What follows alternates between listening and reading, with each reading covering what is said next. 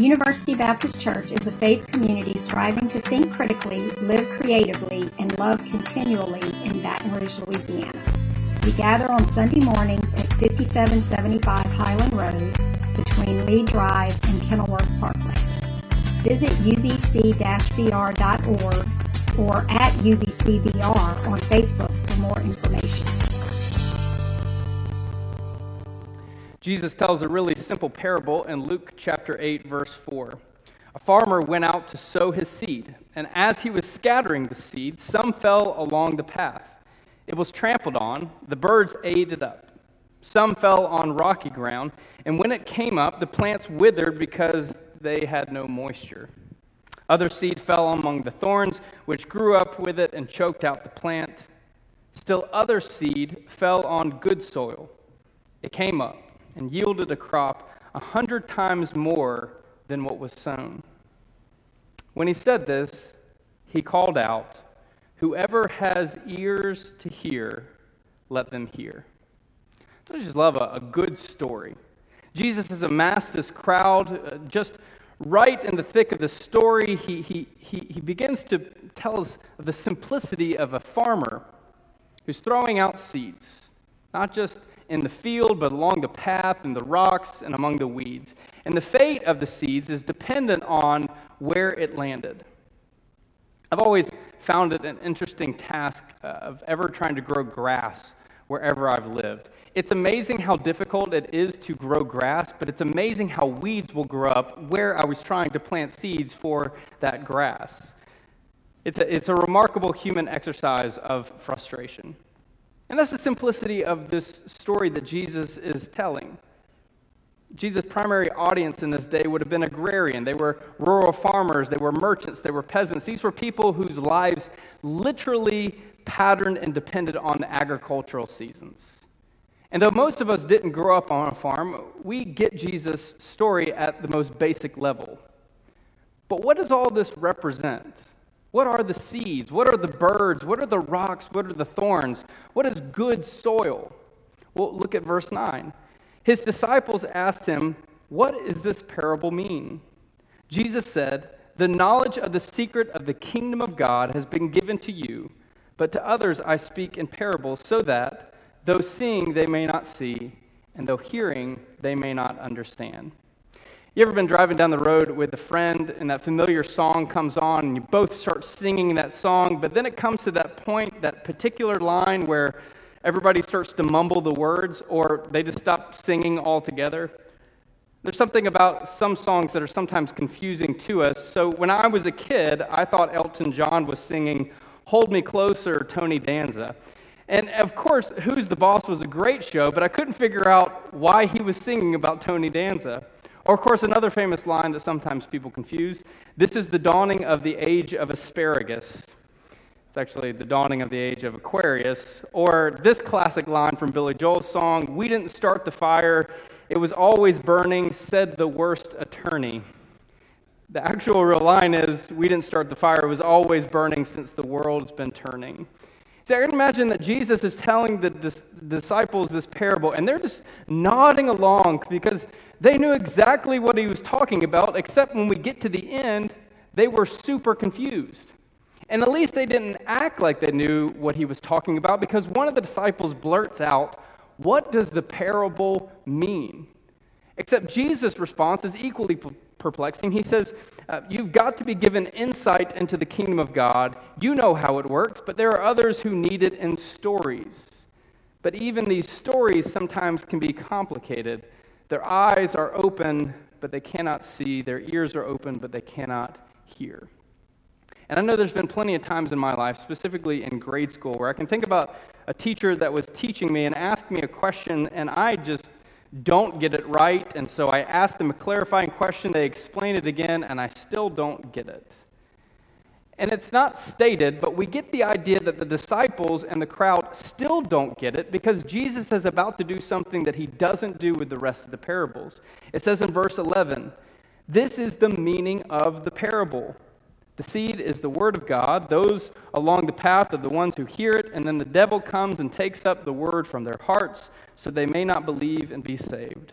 Those on the rocky ground are the ones who receive the word with joy, and when they hear it, but then they have no root. They believe for a little while, but in the time of testing, they fall away. The seed that fell among the thorns, for those who hear, but as they go on their way, they are choked out by life's worries, riches, and pleasures, and they do not mature. But the seed on good soil stands for those with noble and good hearts, who hear the word, retain it, and by preserving, produce a crop. What helps when Jesus clarifies the parables, or tells us exactly what we're supposed to know from them. And we've heard this before. Don't let Satan steal the word from your life by falling into the temptation of fill in the blank. Remove the rocks from your life so that the seed can take deep root. Spray spiritual Roundup on the weeds of your life so that the word of God can thrive.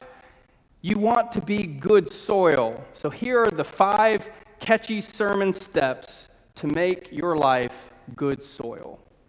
And please don't think that I'm being disingenuous. These are all very important things that we should cultivate the opportunity for God to sow and nurture and water and grow within our lives. We should be seeking out ways to be going beyond the greatest temptations, to do the hard work of getting rid of the rocks in our life, to pull up weeds from their roots so that God can produce nutrients and goodness in our lives. And our challenge is exactly what Jesus says in verse 10, though seeing they do not see, though hearing they do not understand. There are a myriad of reasons of why we do not see and hear the word of God that can bring radical and positive and beautiful and meaning transformation into our lives. And if we're all honest enough with ourselves, most of us can think of the reasons of why that doesn't happen. We can think of the rocks and the weeds and the birds in our life. We can think about our obstacles and our shortcomings and our failures. We are not perfect people. I know, I hate to break some of your hearts who believe that your pastor is perfect, but I am not perfect either. However, I think that Jesus is doing something a little bit deeper here than we've always interpreted. I think Jesus is trying to show us an aspect of the kingdom of God that maybe is much deeper beyond the surface level of what we're understanding. Less than 100 miles from where Jesus uttered this parable is one of the most volatile places on earth. It's the Dead Sea region. It's the lowest place on earth. The sea itself is toxic. There is no aquatic life in the Dead Sea. And the ocean level, in normal salt ocean level, is about 3.5%, while the Dead Sea salt level is at 33.7%. So around the sea is rocky and salt-filled soil. The region only receives an annual rainfall of about 4 inches. It's pretty much the worst place on earth to grow anything. So a group of horticulturists got together to create a rainforest in the region of the Dead Sea. They caught the limited water through mulching to infiltrate the soil. They intentionally planted trees in a certain pattern and growing communities. They cultivated fungi and bug life to support the ecosystem around the tree. And what makes this project more impossible is that they were able to use only 5% of the annual rainfall to create this forest. And with an impossible task, they could re-green the desert. With an impossible task, they can solve major erosion and pollution issues in the desert. With an impossible task, they can provide produce for food-scarce areas with something that seemed impossible before. And I think I want us to see this morning from this text that this is what Jesus is trying to show us in our life. That often our lives are like the Dead Sea region, and God doesn't simply give up on us because it's difficult for us to grow and to mature and to become something different. See, looking back at the story, didn't it seem odd to you that the sower seemed to be scattering seed everywhere? It didn't even seem to make sense. Don't you think that he would take the time to sow the seed where it's only going to produce the crops that are needed, not in the path, not among the rocks, not among the thorns? But maybe that's what Jesus is trying to communicate to us about God's transcendence in our lives. Maybe what Jesus is trying to tell us is that no matter the situation, no matter your station in life, that God is going to generously sow into your life again and again seeds of hope and joy and peace and grace and love. What if Jesus is trying to show us that yes, our lives are not perfect, and yes, there are moments in our life that we are not ready to see and hear the wondrous mysteries of God, but God doesn't stop sowing in our lives? What if Jesus is trying to tell us that he knows the existence of thorns and scavenger birds and stumbling rocks are in our lives, whether created by us or forced on us, and he knows that those things hinder us, yet God is going to continue to sow generously out of God's abundant love for you? Can we open ourselves up to the reality that God is a generous sower, casting seed into our lives no matter what the landscape of our life is? Sometimes we use products every single day and we don't realize that we've been using it all wrong. So take, for example, the to-go top of a cup. Let's just say you go to a restaurant like Superior Grill, and I would assume that the thing that you're drinking or taking to go is probably iced tea or soda or something along those lines. But on top of the lid is this lid that has all these weird ridges on it. And some people think that it's there so that you can stack multiple cups on top of each other. But if you've ever tried to do that before, you know that that doesn't work for the long term. The actual design of that lid is not for a purpose that you've ever used it for. It's actually for you to take it off and to put it under the cup as a coaster. Sometimes things that we use every single day, we use all wrong. And I think that's another lesson from this parable. Too often we look at the parable of the four soils and we think that the only implications for this story is for our own personal spiritual journey. But I think Jesus is doing something again with the kingdom of God through this story, where he's turning our understanding of this world from what is backwards and turning it right side forward. Simply put, the kingdom of God, the seed grows to become the sower. Those who choose to follow Jesus are called to sow God's seed of hope and joy and peace and truth and goodness and love and grace into this world. Jesus' followers are transformed from the seed into the sower through the gospel. But of course we know that. It's not just this parable, but Jesus tells us in those famous words from Matthew 28, "Therefore go and make disciples of all nations," or Acts 1, "You will be my witnesses in Jerusalem and all Judea and Samaria and to the ends of the earth."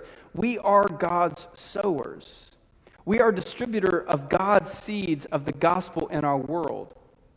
Or to lift the words directly from the Bible, we are God's evangelist in the world. Is there a common word that people use that just makes you cringe? So some of those common words that make people cringe, here is the top 5 or 6 list, if you would. The word phlegm. Some people get really grossed out by that. The word ointment. That's a gross word. I don't know why, but it is. Curd. Slurp. I think the sound of somebody slurping is disgusting. Maybe not the word that's disgusting. Goiter. But by far the word that turns people off the most and it makes the top of my list is the word moist. For some people, when they hear the word evangelist or evangelism, it's a word that makes them cringe. In fact, a recent Barna study found that 20% of the silent generation, 19% of the boomer generation, 27% of Generation X, and 47% of the millennial generation believe that evangelism is wrong. And I think there's a lot of reasons of why we struggle with this concept of evangelism, especially when it comes down to our role in it. That word has all to become associated with a particular form of Christianity that started in the 1730s. And even from its early days of the movement, its most famous preacher, Jonathan Edwards, that word has become synonymous with his famous sermon, "Sinners in the Hands of an Angry God." For better or worse, the evangelical movement has been associated with shame and guilt and judgment. I mean, these are the people who did give us heaven's gates and hell's flame flames, or those scarehouse Halloween-induced fears to conversion. And whether we like it or not, too many people have seen the word evangelical wrapped around the evangelical movement that has weaponized ethics and politics and discord within America. There's an association for a lot of people with evangelism with tracts. Do you remember these things? You ever pick up a $20 bill with so much excitement, and then you unfold it only to find that it's a fake $20 bill and it's got an evangelistic tract in there? Is there anything that will turn you off Christianity more than counterfeit bills that are Christian tracts? For others, we struggle with the concept of evangelism because we fear that we don't have the right answers. If someone asks us why we believe in God and why we are transformed by God. In fact, a recent study found that many Christians report that they don't know how to respond when someone raises a question about faith.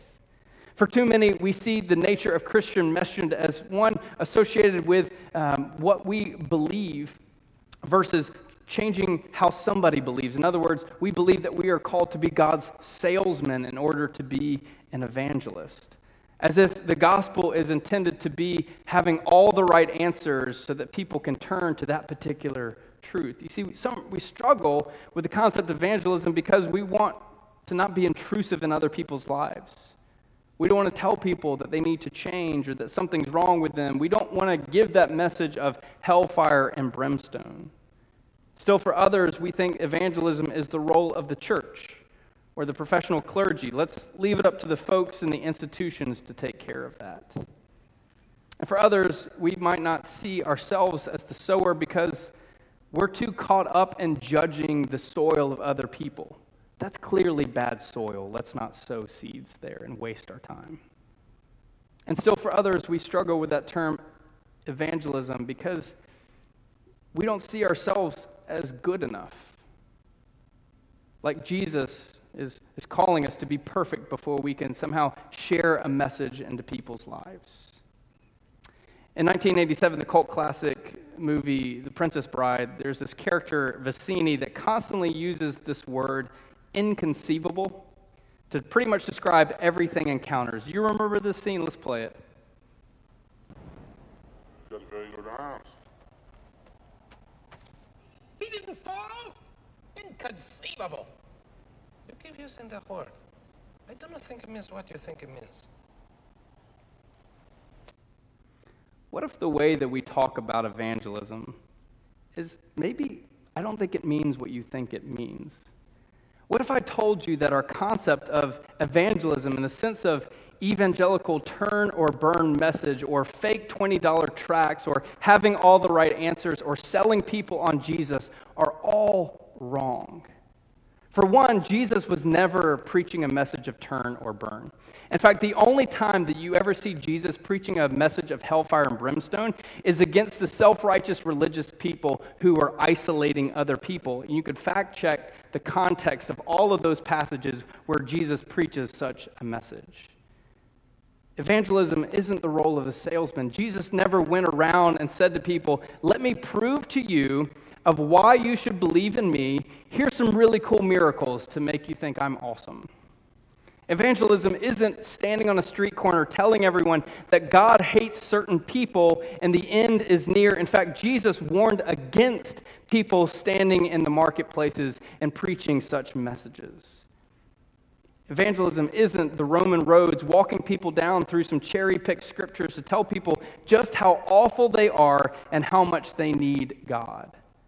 Evangelism isn't about being a soil tester of figuring out yourself of who you believe is deserving of receiving God's seed in their life, determining whether they are rocky or in danger of scavenger birds. Evangelism is not about being a perfect person who, after a lifetime of getting it right, you can finally tell other people what they need to do with their lives. Evangelism isn't about having all the answers to life's hardest questions about God and the world and how this all works together. We keep thinking evangelism is all of these particular ways, but I do not think it means what you think it means. You see, Jesus gives us a glimpse into what sowing seeds into people's lives looks like in the story surrounding this parable. In chapter 7 of the gospel leading up to the story alone, we see that Jesus steps over the societal and political boundaries by caring for a Roman centurion who believed that Jesus could heal his servant. Only he begins to step into the lives of this widowed woman by resurrecting her son back to life. Jesus is in contentious debate with the religious leaders who can't believe that he let a sinful woman wash his feet. You see, Jesus constantly was not preaching a message to other people, but he was invading people's lives with goodness and love and grace and justice. And through such thing, Jesus was sowing seeds into their life. Jesus casts out demons. He turns people's life around. He heals a woman who's suffering. He resurrects a girl from the dead. And through this, he shows us what it looks like to cast seed into other people's lives, restoring their hope. Every day, you and I walk around our homes and our neighborhoods and our grocery stores, our work, our gyms, our parks, and we're leaving traces of ourselves that we didn't mean to. Whether you realize it or not, you've left a part of you every place that you go, every person that you encounter, whether you speak a word or not. In fact, your body is constantly shedding cells and dead skins and hair follicles. That's right, a part of you is left everywhere you go and the people you pass. I think that's what Jesus wants us to see through this parable, is that you and I, every single day, are leaving a part of ourselves among the people that we encounter, whether we realize it or not.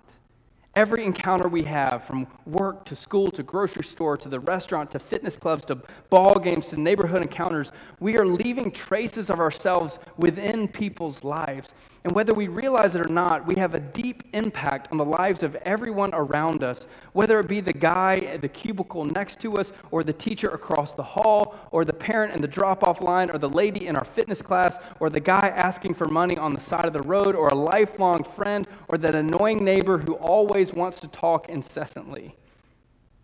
You are leaving something in their lives. And Jesus is calling us to sow seeds into people's lives no matter where we go. And he's not asking us to preach a message to people. He's not asking you to get that crazed look in your eye that says, "Can I tell you about Jesus today?" However, each person we encounter is an opportunity to live out the way of Jesus before others in the same way that Jesus encountered every single person. We have the extraordinary opportunity every day to cast seeds of hope and peace and grace and mercy and love and joy and kindness and self-control and love. And sometimes this is as simple as looking into the eyes of a person and acknowledging their humanity. At times, it's profoundly speaking words of healing into conflict. At other times, it's the extraordinariness of living out the way of Jesus among other people. And each encounter, each person we see and speak to, we are casting seeds of God's living word into their life. And yes, at times, we are called to speak words of the gospel into other people's lives. And sometimes we're going to come across soil that is rocky. Sometimes we're going to come across soil that is scavenger bird laden. Sometimes we're going to come across soil that is filled with weeds in our lives. We see this in our neighbors and our coworkers and our friends and our strangers. These are people facing hardship and disappointment and heartbreak and pride and conflict and addiction and control and isolation and fear and failure. And instead of walking away to find someone else who has better soil, God is calling us to roll up our sleeves and get dirty to cultivate the soil through Jesus' love. One of the most ancient teachers, Gregory the Great, said, "The good we do has no value if we fail to be patient with the evil doings of our neighbors." Now, small note, what a nickname, Gregory the Great. Do you think he gave that to himself? I don't know, it's a pretty cool nickname. Will we get our hands dirty? Will we get our fingers cut? Will we get our egos bruised?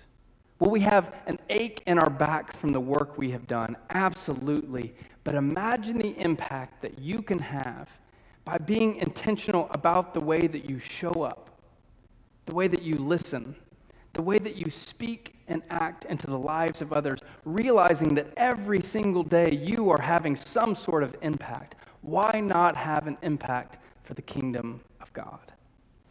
As one person put it, Jesus' approach to mission is quite at odds with our play it safe instincts. He gives us freedom to take risk for the sake of the gospel. He endorses extravagant generosity in sowing the word, even in perilous places. The question is, who around us has obstacles in their way? And are we willing to dig into their lives, to get our hands dirty, to get nicked, to pull up the roots and the rocks and the thorns so that Jesus can take root in the lives of other people? Jesus is calling us to roll up our sleeves and intentionally cultivate the soil in other people's lives, just as God is cultivating the soil in your life. But will we sow seeds of hope and grace among the people we encounter? Will we act in the way of Jesus, casting seeds of joy and love into others' life? What would it look like if you were to listen to the crisis and heartbreak of others, sowing seeds of commonality and comfort? What would it look like if you were to speak words of transformation, sowing seeds of goodness and power unto other people's lives?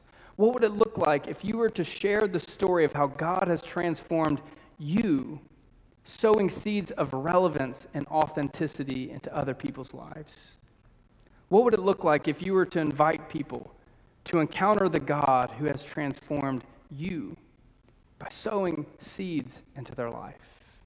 We see through the parable of the four soils, through story, Jesus is turning a backward world in the right direction. May we come to see that Jesus desires to course correct in our lives and in the world. God desires to cultivate the soil of our life to produce goodness and a life to the full. And in turn, God empowers us to be seed sowers in the world that desperately needs God's redeeming love.